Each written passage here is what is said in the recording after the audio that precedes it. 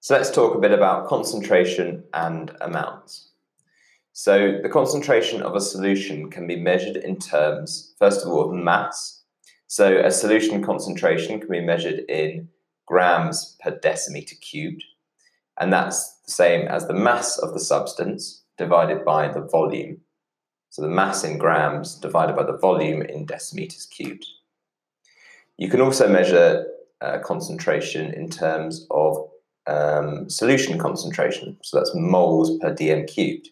And that's the amount of the substance, the number of moles, divided by the volume in decimeter cubed, dm cubed. So the amount of the substance in moles divided by the volume in decimeter cubed. So let's recap some of that. Those two units that we've got moles per dm cubed, and we've got grams per dm cubed. They're the two different measurements of concentration that we need to know. Now, if a solution contains 12 grams of a substance and has a volume of 60 dm cubed, what is the concentration of the solution?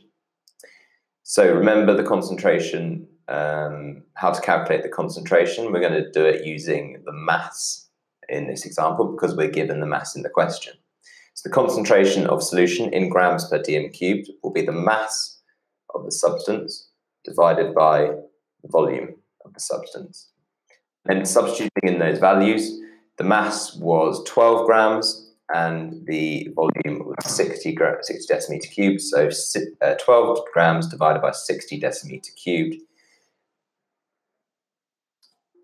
equals 0.2 grams per dm cubed.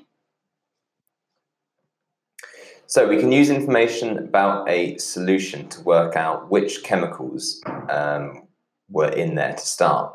So the concentration of a solution can be calculated if we know the volumes of the two solutions that react completely and the concentration of one of these solutions.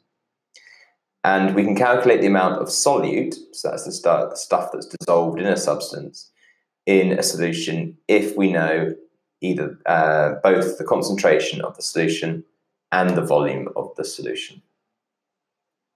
So to recap that, if we know the volume of two solutions that react completely and we know the concentration of one of them, then we can calculate the concentration of the other.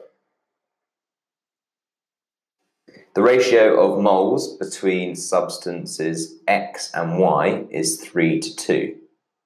If there are 9 moles of substance X, how many moles are there of substance Y? So you're going to need to get your maths hat on for this. If we've got a X to Y ratio of moles of 3 to 2, and there are 9 moles of X, then dividing 9 by 3 will give me 3. And multiplying it by 2 to find out how much Y there is will tell me that there's 6 moles of substance Y. And let's look at another example of how to calculate the concentration. So if I want to calculate the concentration of 6 grams of sodium chloride dissolved in 3 decimeters cubed of water, I first of all need to remember the equation. So concentration in grams per dm cubed is the mass in grams divided by the volume in decimeter cubed. And substituting in those values, well, we've got the mass of 6 grams and the volume of 3 decimeter cubed. So we do 6 grams divided by 3 decimeter cubed, which tells us the concentration is 2 grams per decimeter cubed. Now, at the same room temperature and pressure, equal amounts of gas, when they're measured in moles, will take up the same volume. Okay, so at room temperature, which is 20 degrees Celsius, and pressure, which is 1 atmosphere, 1 mole of any gas will occupy a fixed amount of volume, and that volume is 24 decimeter cubed. And when we're calculating volumes, where we can think of if we're given the volume of 1 gas involved in the reaction between gases, then a balanced equation for the reaction can be used to calculate the volume of the other component. So again, let's think of an example of this. So if the ratio of gas A moles to gas B moles is 5 to 2, then what is the ratio of gas A volume to gas B volume? So remember, 1 mole of any gas takes up the same space, so the ratio will be exactly the same. 5 moles of gas A will be the same as will have the same. So the moles of gas, sorry, the volume of gas A and gas B will be the same as the ratio of the number of moles. That's 5 to 2. So what are the values for room temperature and pressure? So remember, we've got 20 degrees Celsius and 1 atmosphere. That's room temperature and pressure.